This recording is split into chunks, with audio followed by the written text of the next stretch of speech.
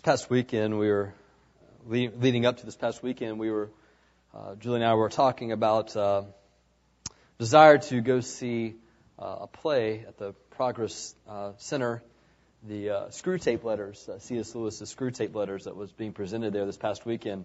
There's a book I had read some time ago. It's very good diagnosis in spiritual life and dealing with the enemy. And so we had heard good things about it and thought, well, this would be great. You know, we could see this and maybe it'll help us, edify us spiritually perhaps, you know, and just having these thoughts. And plus it's, you know, a good opportunity for us to get away and do something. And so I was online with this desire in mind and trying to get some tickets. So the way it works is you look for the best seats possible with whatever's left, thinking, well, there can't be much left. And so it came up. I think it was really good seats, orchestra sitting, something like that. And I looked at the price, $98 a person. It's amazing when you put dollars, what you really believe. You know? I mean, we say we believe a lot, but then when the dollars come, no, I don't really, yeah, you know. $98, I'm sure it's good, but I don't believe it's that good, you know. Because then I'm making a trade for something. I'm thinking, all right, $98 spent toward this means I can't do this. And so it really starts fleshing out what we believe when we start talking about money, doesn't it? That's why it's always interesting this time of year, roll out the budget, and all right, what do we believe? Well, it's about all fly up to the top, what we believe. And so, you know, this is how it works. In fact, Richard Halverson was the chaplain of the U.S. Senate. He made this quote. He said, Jesus Christ said more about money than about any other single thing. Because when it comes to a man's real nature, money is of first importance. Money is an exact index to a man's true character. All through Scripture, there is an intimate correlation between the development of man's character and how he handles our money. It reveals what our hearts are doing with God, doesn't it? It reveals what we believe about God. What our hands do with the money is only a reflection of what our heart is doing with God. And so is it any wonder when Jesus said, don't invest in things on this earth. Lay up your treasure in heaven, for where your treasure is, there your heart will be also. It reveals who we are and what we believe.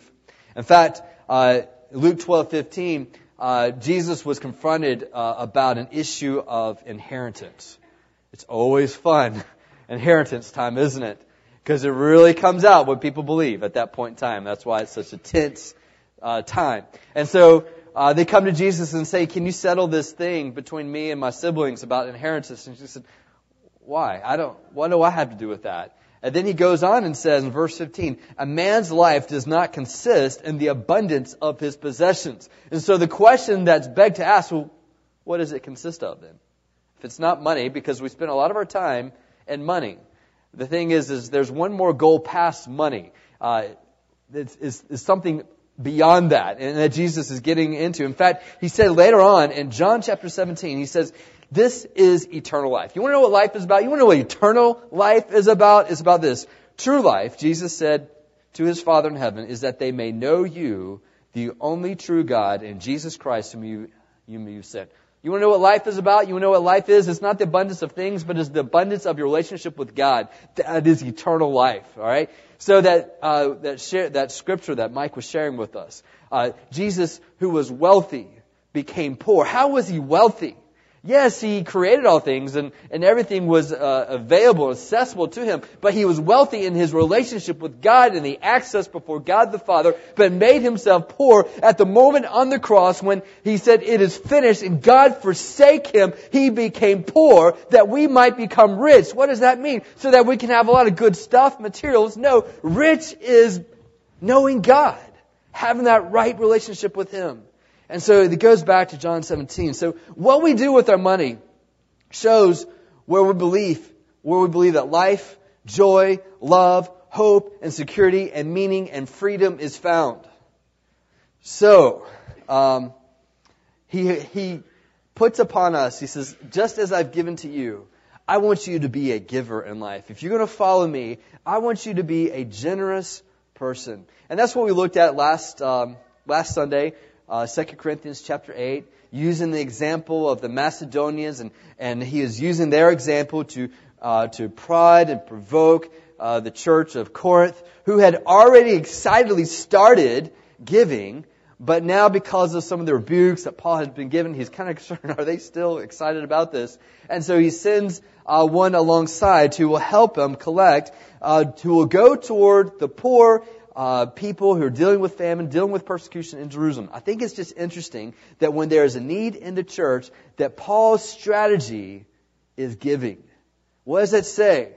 His strategy is giving, not other devices which churches often use to make money. He says, I want it to be about giving because this is what glorifies God. And so he explains how it glorifies God. So we're going to go to chapter 9 this morning. We'll skip through verses 16 through 24, which in a nutshell is Titus is coming and I approve of him.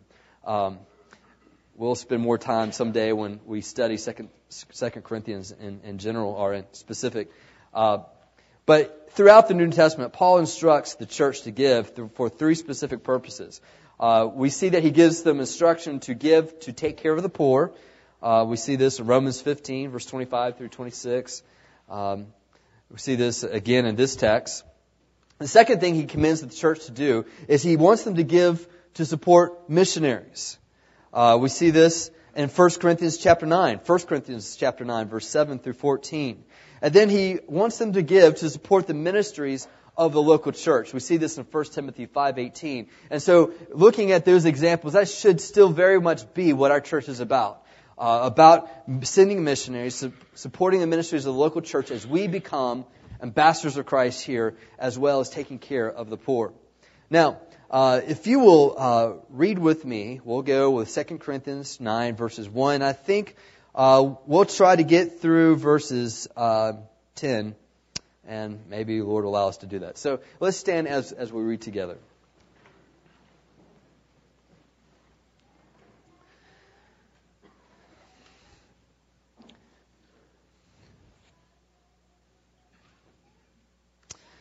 Now it is superfluous for me to write to you about the ministry for the saints. For I know your readiness, of which I boast about you to the people of Macedonia, saying that Achaia has been ready since last year, and your zeal has stirred up most of them. But I am sending the brothers so that our boasting about you may not prove empty in this matter, so that you may be ready, as I said you would be. Otherwise, if some Macedonians come with me and find that you're not ready, we would be humiliated, to say nothing of you for being so confident. So I thought it necessary to urge the brothers to go on ahead to you and arrange in advance for the gift you have promised, so that it may be ready as a willing gift, not as an exactation. The point is this: whoever sows sparingly will also reap sparingly, and whoever sows bountifully will also reap bountifully. Each one must give as he has decided in his heart, not reluctantly or under compulsion, for God loves a cheerful giver. And God is able to make all grace abound to you, so that having all sufficiency in all things at all times, you may abound in every good work. As it is written, He has distributed freely, He has given to the poor, His righteousness endures forever. He who supplies seed to the sower and bread for food will supply and multiply your seed for sowing and increase the harvest of your righteousness. You may be seated.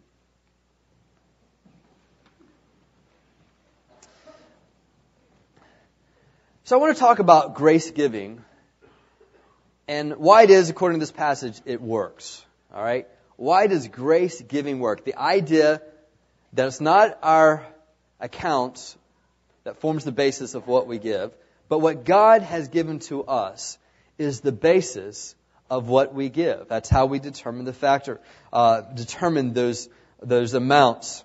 Well, how does that work? And why does it work? Well, we find that it really starts coming to us to that question at verse 6. He says, verses 1 through 5, I want you to do like you said you would do. Let's not be an embarrassment.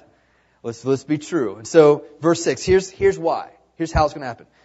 Whoever sows sparingly will also reap sparingly, and whoever sows bountifully will also reap bountifully. And so the first reason I would tell you why grace-giving works is that grace-giving works because of God's principle of production. This idea of sowing sparingly. What does that mean to be sparing? It's the idea that I'm going to give, but I don't really want to give. The focus is not on what I can give. The focus is really how much can I keep? That's how we approach it. That's how we deal with it. And so when it leaves our hands, it's like we're having to pry our fingers apart a little bit, you know? Just, okay. Or at least I've got this much. And so that's the focus, is that sparing. And the emphasis is not on what you give, but on what you keep. Whereas bountiful, the idea, the focus is on what you can give. It's like when you see what comes in, the question you ask yourself is, how much of this can we give now? How much? That's the focus. Let's look at putting this out there. It's a bountiful idea. But he uses agriculture as his metaphor. The idea of taking the seed, putting it into the ground. Have you thought about that? Take a seed and put it in the ground. And then let's just watch what happens. For those of you who've worked in gardens and farms, you get a good idea of God's working in hand in this. It's a miracle, it seems, every time. That in this little seed is the energy and the power with the right ingredients to produce so much. This is the metaphor that Jesus himself had in John chapter 12, verse 24. If you'll just put your finger in 2 Corinthians, we're going to go right back to it, but it's worth turning to John chapter 12, verse 24. Jesus is about to die on the cross. I mean, he's going that direction. He's already in Jerusalem now. The triumphal entry has passed, and some Greeks come up to Jesus. These are non-Jews. These are the foreigners of the day. This is you. This is me. Our forebears, if you will. They go before Jesus at this time, and they approach Philip, one of the followers, and say, "Hey, can you get us in touch with Jesus? We really want to talk to him. We want to see him." And then, verse 23, Jesus answered them, "The hour has come for the Son of Man to be glorified. Truly, truly, I say to you, unless a grain of wheat falls into the earth and dies, it remains alone. But if it dies, it bears much fruit." That's kind of a weird response for someone wanting to see you, isn't it? You know, someone says, wanted me, well, I'll tell you what, let's let the seed die first. All right? Until the seed dies, nothing's going to happen. What are you talking about, man? I was thinking maybe Tuesday, you know? No, he talks about something even more. He says, I know what you want. You're wanting to see me, but listen, the door isn't open yet. It requires a death. And he says, and when this seed dies, then life's going to come. Fruit is going to come. And so he goes on in verse 25, and he says, whoever loves his life loses it. And whoever hates his life in the world will keep it for eternal life. If anyone serves me, he must follow me. Where I am, there will be my servant also. If anyone serves me, the Father will honor him. All right. Well, let's talk about this metaphor here. Seeds. Especially potato seeds. And if you've gone through a famine, or people have gone through famine, the idea is you take your potatoes, you take your seed potatoes, and instead of eating them, you stick them in the ground. Now that seems, okay, no big deal. Unless you don't have much food. The only food you got may be those seed potatoes. You understand what faith you're doing by taking those potatoes that you could eat and feed your kids with today and sticking them in the ground with the hopes that God will work through this and produce tenfold? Now, what if we took our seeds, whether it's potatoes or corn or other seeds, and we said, you know, this is just a precious seed. I love this seed. I mean, you know what? Let's put this in a scrapbook. You know? Let's put some plastic over this deal, because all the things that are really dear to me, I put in the scrapbook. And everybody comes in, I show up. How you like my seed? Well, why do you like your seed? Well, from the seed, I can feed hundreds of people. From the seed can be hundredfolds. From the seed can come corn. Isn't that amazing? Yes. Take it out of the plastic and put it in the ground. But it'll destroy. It'll rot. It'll get ugly. Listen, the value of it comes not from treasuring it, but by giving it up and putting it in the ground and watching how God unleashes the power that's within that seed. So Jesus says, that's how I am. That's how I am. Put me in the ground. Let me die on the cross. Let me obey God the Father and watch what happens. You Gentiles want to see me? First, let the power that is within me, the gospel, be unleashed by my death, by the resurrection. So when I say it's finished, God can now say, yes, it's done. There is grounds for the Gentiles to come, and now they can be rich by having a relationship with God. But you notice what he's saying here. He's not just talking about himself anymore. Verse 25, whoever loses his life, whoever loves his life, loses it. Whoever hates his life from this world will keep it for eternal life. If anyone serves me, he must follow me, and where I am, there will my servant be also. If anyone serves me, the Father will honor him. Part of the heart of generosity is the belief that when God saved me by His grace, I died to myself. Galatians 2:20, I'm crucified with Christ, nevertheless I live, yet not I. I live by faith in the Son of God who loved me and gave Himself for me. What does that mean? That all my hopes for the future, all the things that have been coming into my hands, my desire to control them is dead. And by losing my life, many people come to glorify God. And this has just hit me hard. When you go overseas, and just the dangers and stuff that could occur. Here's the fact of the matter. When I followed Christ, I had no way and no right to demand, Christ, make sure that you let me live, to be married, to have kids, maybe even 4 kids. And God, I demand of you, help me to live my life with them. And may I see them get married and have kids. And maybe, God, I can grow old with my wife. And maybe things can be comfortable in my life. And maybe that everything, all my needs will be met in my retirement years and these years that come.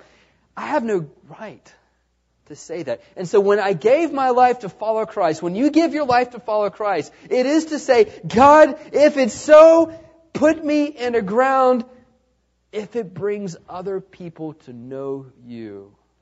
Just like Jesus said right before He went to the cross. He says, I'm about to be put in the ground.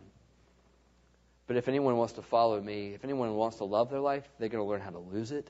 Because it's not by the abundance of stuff that life is found. You get that? That's the big time metaphor of what it means to follow Christ. And that's why, if you're praying for me for this week, and Mike and others, here's what I want you to pray for. I want you to pray that I hold on to Christ. That I treasure Him. I treasure Him more than anything else.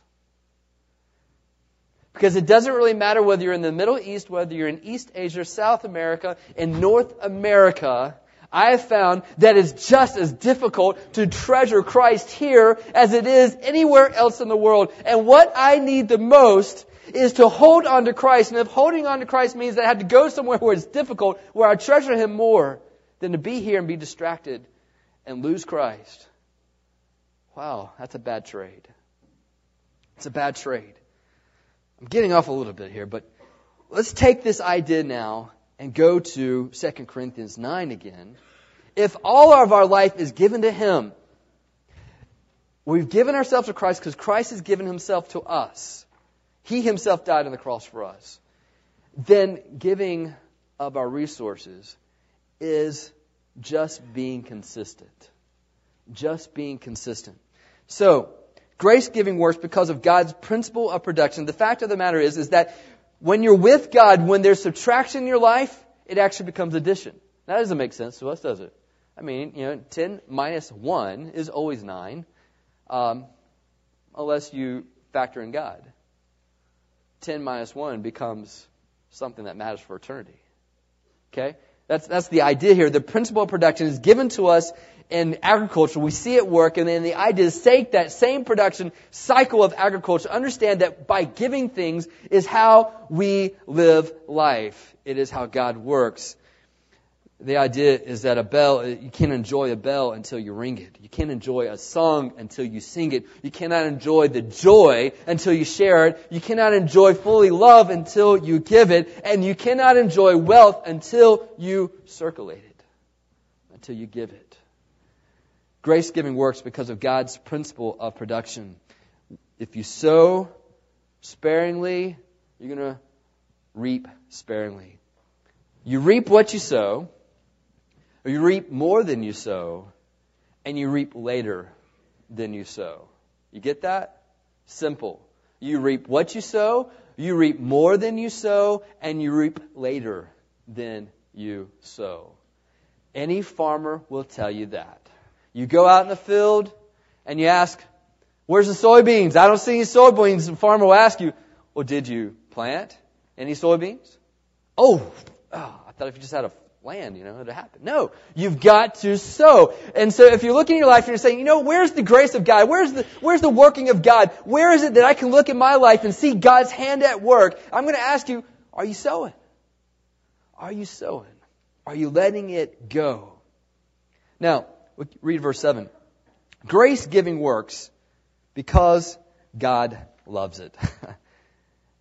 Grace giving works because God loves it. Each one must give as he has decided in his heart, not reluctantly or under compulsion, for God loves a cheerful giver.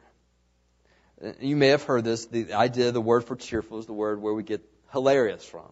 Okay? It's not just, this makes me feel good. It is a extreme joy that will have an outward expression when something's hilarious. I mean, you're crying, your face is red, you can't stop laughing. It's the idea that I can't stop expressing this, okay? And so that's the idea behind it. God loves that. Now, let me just say, your giving here and your heart is going to be largely determined by what you believe by God. Why would I give something? If I give you cake, coconut cake, and I say to you, please come to my house. I have coconut cake, and I have fruit cake, and I want you to have as much as you want. You think, well, that's generous. No. I don't like coconut.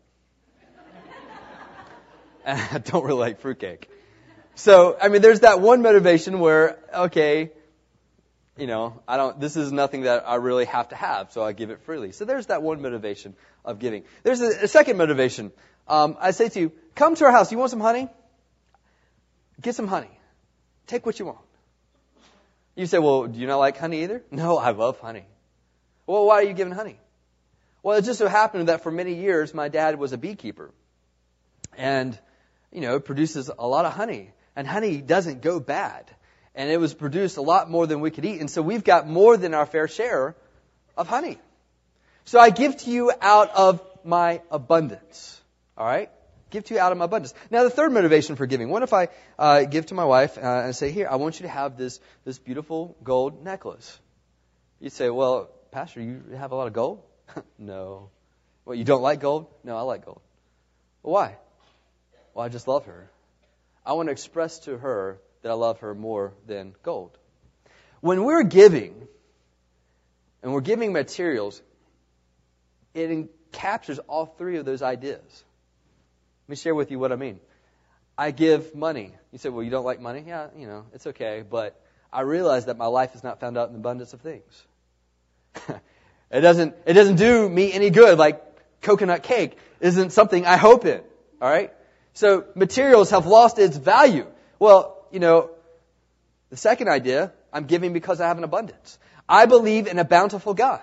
I don't believe in a God who's a taker from me, who's trying to take all my joy, take all the bad from me. I believe in a God that is portrayed here who is giving joy to me, giving to me the valuable things of life. And so I've got more than enough. You know what? If I give this to you, it's provided joy for me for a little while, but you know what? It's done its job. Let me just give it out freely because I know there's more coming. Thank you very much.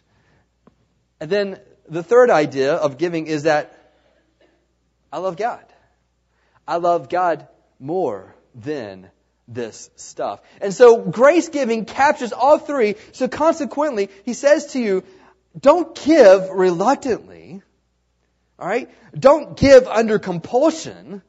For God loves a cheerful giver. It is someone who says, this stuff, my life is no longer about this stuff anymore, and God's got more than enough stuff for me to survive well in this life, and I love God. And it's the idea of this is so important to me. I want to give. And when you want to give, God loves it. For God loves a cheerful giver. We were given some stuff to my parents that I got from China, and my daughters have caught the joy of giving. And thing is, though, when they come over, it's like the first thing I want to do. Daddy, can I give this? Can I give this? Oh, just wait. There's time for everything. Just hold on. And then finally, I was like, okay. Look, I'll tell you. I'll tell you when it's okay. But they just wanted to be a part of it, and I love that they wanted to be a part of it. And so, we as children before God, we get to be a part of what God is doing, and we get to give it. And as Paul said about Jesus, it is more blessed to give than to receive, to know the joy of that. And that's why I shared with you last week,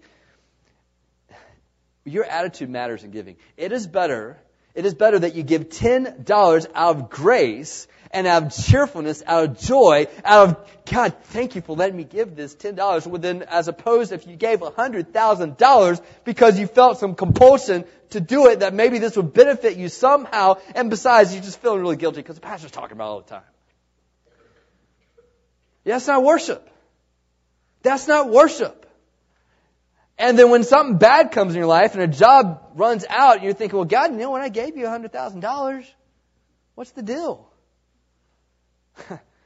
You weren't paying God to make sure that He was treating you right. You were giving out of the grace that God has already given to you. And so, grace giving works because God loves it. Now, we keep on reading here. Go to verse 8. And God is able to make all grace abound to you, so that having all sufficiency in all things at all times, you may abound in every good work. All right, verse 8. You want to know what wealth is according to God? It's verse 8. That's what wealth is. It's not how much money you've got at your disposal. It's not how many nice quality goods that have your name on it. But according to God, this is wealth, is the grace abounding so that we have all sufficiency in all things at all times to abound in every good work. Do you count how many alls there are? I think I see 4 alls and then the word every. Do you get the idea? There's not a situation that is outside of what God's provision can take care of. You get that? Do you believe that? Like I said, you say what you believe by your money. Do you believe that God is capable to provide for you in every situation? That's certainly the idea here. God is able to make all grace abound to you, so that having all sufficiency in all things at all times, you may abound in every good work. Now, what's this good work? Ephesians 2:10 reminds me about that we were created for God's works in Christ Jesus, which He had prepared beforehand that we should walk in them. The good works. It's not just every good possible thing out there, but there's things that God is working in your life that He wants you to do, He wants you to work through and be a provider for, to circulate that which God has given to you so that good things happen. God gets glory in that time. Green Pines. Do we believe that God is able to make all grace abound to us, so that having all sufficiency in all things at all times, we may abound in every good work? I want to just make a clarifying statement. The budget is a goal. It's not God. Do you get that? The budget is not God. That's important. It's important. So when we're looking at this and we're thinking, well, I don't know what ministers are going to be able to do because the money is not there. Well, where's the money come from? The money comes from the Lord. And so if there is a good work that God wants us to do, I am confident, based on what Scripture has to say, that God's going to provide all grace needed to do the work that God has put in front of us. That's what that means. It's as simple as that. You see, it works like a circulation. Yeah, it's important to have circulation. We have a koi pond, and there's a few days where I wasn't able to tend to it, and so the pump got clogged up. And I went out there, and one of the poor fish was just like on its last leg. I'm thinking, oh no. What was the problem? The water was stagnant. And so I got a little pine straw out, and bam, starts working again, and and then the fish was like stuck in the suction where the pond's at and pump's at. Oh, try to rescue the fish, and the fish is doing well now. It's in a good environment where there's circulation. Your life thrives not by hoarding, not by storing, but your life, the spiritual life that God has put in your life, thrives by giving, by being generous. We're FedEx folks. Say that Matt's around here somewhere. Gotta there you are. All right, what would you do? Matt's one of the managers of these guys, and so what if a guy comes and says, "Hey man, I've been getting all these great boxes of stuff. I got these boxes of state tickets and Carolina tickets are coming in. Open them up. Man, I'm just getting, things are picking up come around November. All this stuff's coming in. This is great. I love this job." So Matt says, "Okay, you're fired." Why? He was receiving the stuff. But FedEx people don't just receive stuff, do they? That's only half the job. The more important job is delivering it out. All right? Do you understand we are like that?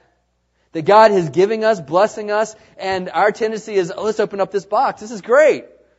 But could it be that we're opening up this box and realizing, you know what? Maybe the real gift is not this stuff. Maybe the real gift is that I get to be involved in what God is doing and giving it to someone and know the joy of giving and being Christ-like and knowing that grace-giving experience. So that now I can trust God. And I found that when I'm challenged in this, and I get challenged in this, and I have to get reminders about this because my natural default is to hoard. It's my natural default. And so I have to get reminders in the Word of God. I need to get challenged and break the ice of materialism in my life. And so when that happens, and I realize that this is a lesson of faith I'm learning, and God always is faithful to provide and teach me. One of the latest ones was a couple weeks ago. I had a multi-tool, It has a knife and pliers and all this great stuff. And I had cool serrated knives. I like serrated knives. I like knives. And so these, I had it out, and I was using it, and some, drew a crowd. All these guys were looking at it. I was like, oh, And then one of the host men that was hosting us, taking us out to dinner a couple of times, saw it. He's just like, man, that's pretty nice. And then it came upon me that we needed to give gifts to the host. And I didn't have any gifts for the host people. And then the thought occurred to me, he really liked my multi-tool. He liked my knife. Now, that may not be a big deal for you. But it is me. I like knives. It's kind of like books. You don't give those away. I mean, the goal is to get as many as you can. That's kind of my thought, my mentality is like, well, if I give this one, then I have one less knife. See how absurd this is? But this is me. So, but then the thought occurred to me, well, what is the purpose of the knives? Well, it's to cut stuff, All right, yeah, well, great. Well, I've got knives that do that. But the real reason I have this knife is not just to cut stuff, because it does something to me. It satisfies my spirit, satisfies my soul in some way. And so I'm asking, if I give this away, will that detract from that satisfaction I'm getting from it? No, because I believe in a God. And He is my hope. He is my strength. It's not this knife. It's not the accumulation of knives. And so what if I give this knife away? Then actually I'm going to find that my spirit and soul is satisfied in something even better, even greater, because ultimately I won't be able to keep this knife anyway. I'll probably lose it someday. I'm not going to be able to keep it. And so, bam, I got the joy of giving something that was important to me. And, perhaps he's using it now. Maybe he lost it. I don't know. But I came back, just trying that little experiment. And a week later, Dad comes back. He's going to another country. And he says, hey, I got this for you. Multi-tool. Multi-tool. I think, Dad, that's great, Dad. You never know the story behind this. And so now when I see that multi-tool, it reminds me of just God's faithfulness that when we give things that are dear, we will never miss them. We will never miss them. And guess what's going to happen next time someone wants a multi-tool and they need it? Hey, you know what? Here's one. I've got others and I have a God who can provide it if I need it. You see, this is just one little story, but it's just one of the latest things that God just does. Whenever I need this lesson reinforced, and I go to God, I have found that God is faithful to provide, to teach me His generosity and how He wants to work through my generosity. Do you understand? According to Malachi, it is one of the only ideas, one of the only commands and instructions where He dared us to prove Him in this. You don't see that anywhere else, but you see it in Malachi, where He says, test me. See if I will not provide for you, if you will just be generous and believe that God is God and provider of all things, and that you don't have to clamor for yourself all this time.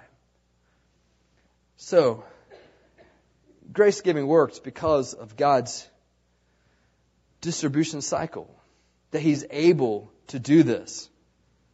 And so, I believe that all that I have is given by God's grace.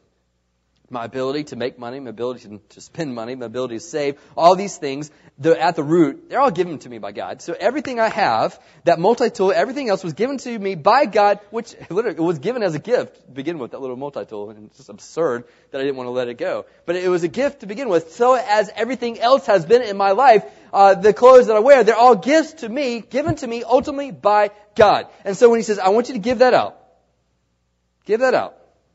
That's been God's grace to us. It's adequate. You give it out. And guess what happens? Well, when you give it out, notice verse 10. He supplies seed to the sower and bread for food will supply and multiply your seed for sowing and increase the harvest of your righteousness. When I am faithful in giving out God's stuff to begin with, God multiplies the stuff He gives me. So that I can be generous. Generous. Not so that I feel good about life because I've got all this stuff. Because life is not about the abundance of things. But it's about being a conduit of God's blessings. Do you get that? Now, if you're going into this and thinking, okay, well, Pastor said if I give this, then God's going to give me money. $10. Let's see how it works. Well, that's great if you're a stagnant pond. It's all about yourself. But if you want to walk in a way that you can walk in good works to the glory of God, then watch what God will do. But if it's all about yourself, that's the problem to begin with, materialism, and you're not honoring God. Now, let's keep on reading here.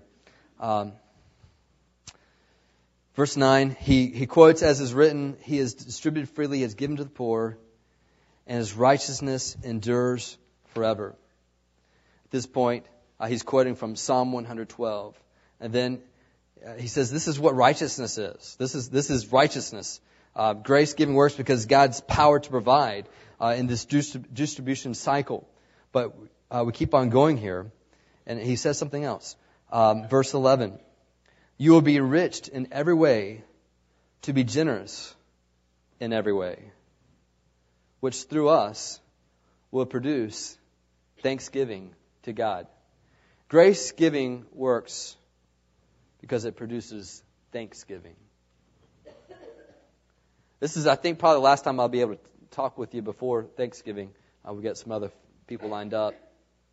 The whole idea that we've got Thanksgiving. I was able to, ever in East Asia, talk about that because that was what they're studying. And it just, you know what it did? It allowed me to talk about the grace of God. As we as a nation, as we as a people have understood that God has given us grace, therefore it is upon us to give thanks. So let me tell you how to have good Thanksgivings. Be good at grace giving. Be good at grace giving. And you'll be good at Thanksgiving. As I see more and more what God has done, it produces within me thanks. And as I take the things that God has given and circulate it for the kingdom, give it out, I'll find that it produces more thanks. Not only by the recipients, but by me. God, thank you for teaching me what the real meaning behind that multi-tool was. It wasn't just to cut stuff. and use pliers. The real purpose of that was to teach me a lesson of how a joy it is to be upon God's jobs, God's work. And that was the greater lesson. Thank you, God, for teaching me that. And God, thank you for showing me your faithfulness and just in simple, small things to teach me lessons that, if I give something, I will never miss it. I will never miss it. Here's what I want to challenge you. I want you to ask yourself, what does having this item do to my heart? What does it do to my heart by having this item?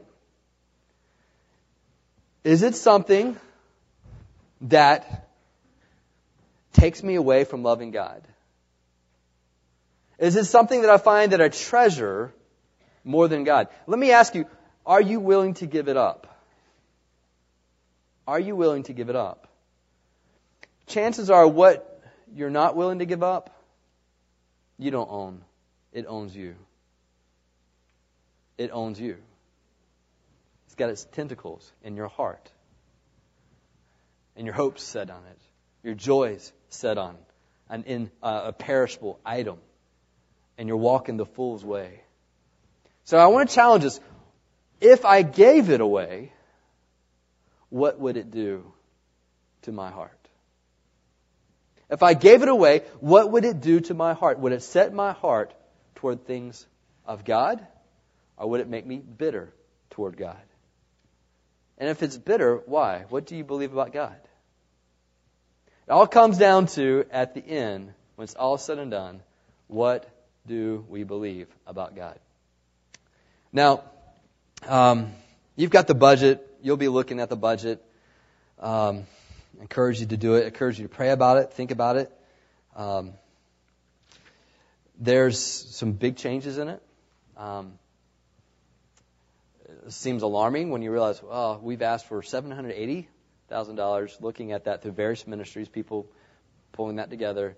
But the reality is that $540 was what we project the income being for this year. So you're thinking, wow, my goodness. But a good question was asked us, what have we not done? Because we felt, what was it that we robbed out of following God because of that? And upon that question, we could say, nothing. Nothing. Nothing has been robbed of us following the Lord in. So when we look at this $780,000 amount that the budget's not stating down, but individuals have, members have, ministers have, we ask us simply say, if the Lord wants us to walk in those good works, if He wants us to walk in those good works, He will have all grace abound so that we will be sufficient in all these things. And that's what we hold on to. You get that? The budget, whether it's in your married life or your family life or your personal life or in church life, it is not God. It is a tool. It is a goal. But it is a tool that serves God and serves you. You get that? That's important for some of us who like to hold everything by every penny. The budget is a tool, not our master. God is. God is the one who pays the salary, pays the income, does that ultimately. All right? The budget should reflect faith. It should reflect faith. We're trusting God in some of this to happen. And it should ultimately be the consensus of people of faith. The consensus of people of faith. So I'm just going to ask you to consider that as we look at the budget in times to come. Some of this may be boring to you because you talk about budgets and that's the last thing you want to talk about. But it reflects our heart. And that's not boring. It is about our worship for the Lord. So I just challenge you. Considering this, when you look at how you spent your money, if you really want to do some self-reflective introspection and go home, you and your spouse, get out your checkbook or go online and see where you spent your money. And then say, what does this say about God? What do we believe about Him? Or what do we not believe about Him? That's tough. That's a challenge. But is getting to the truth of things. It's getting to the truth. And so I just want to challenge you. I think it's a shame that we have in our society the main advocates for giving being people like Warren Buffett, Bill Gates, and Angelina Jolie. When they talk about the virtues of giving, how come they are and we're not? That's the question. How come they are and we are not? Now, I just want to caution you. I'm not talking about poverty gospel or prosperity gospel. You know what those are? You're not a real believer unless you're prosperous, unless you got wealth coming in and you're healthy. Or poverty gospel, you're not a real follower of Christ unless you sold everything you have and you're poor. And if you're rich, then you're walking in disobedience. What I'm talking about is a generosity gospel, where God, who was rich, made himself poor that we might be rich, to know and walk with him. And that is a joy to walk in. We're generous because of Jesus. And so if we're not generous, the key is not to see how much more we can give, but the key is to see how much more we can embrace who Christ is and value him. Let's pray.